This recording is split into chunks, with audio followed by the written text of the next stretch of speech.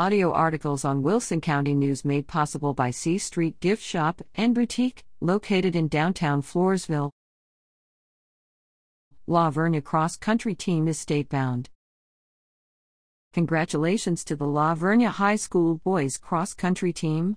The team finished third at the regional meet at Texas A&M Corpus Christi October 25th, led by Tyler Mills, who placed first as regional champion, and Abner Cassiano, second overall. Additional team members who qualified include Joran Burkhalter, Dylan Mills, Corbin Barnett, Wyatt Bratcher, and Mason McCoast.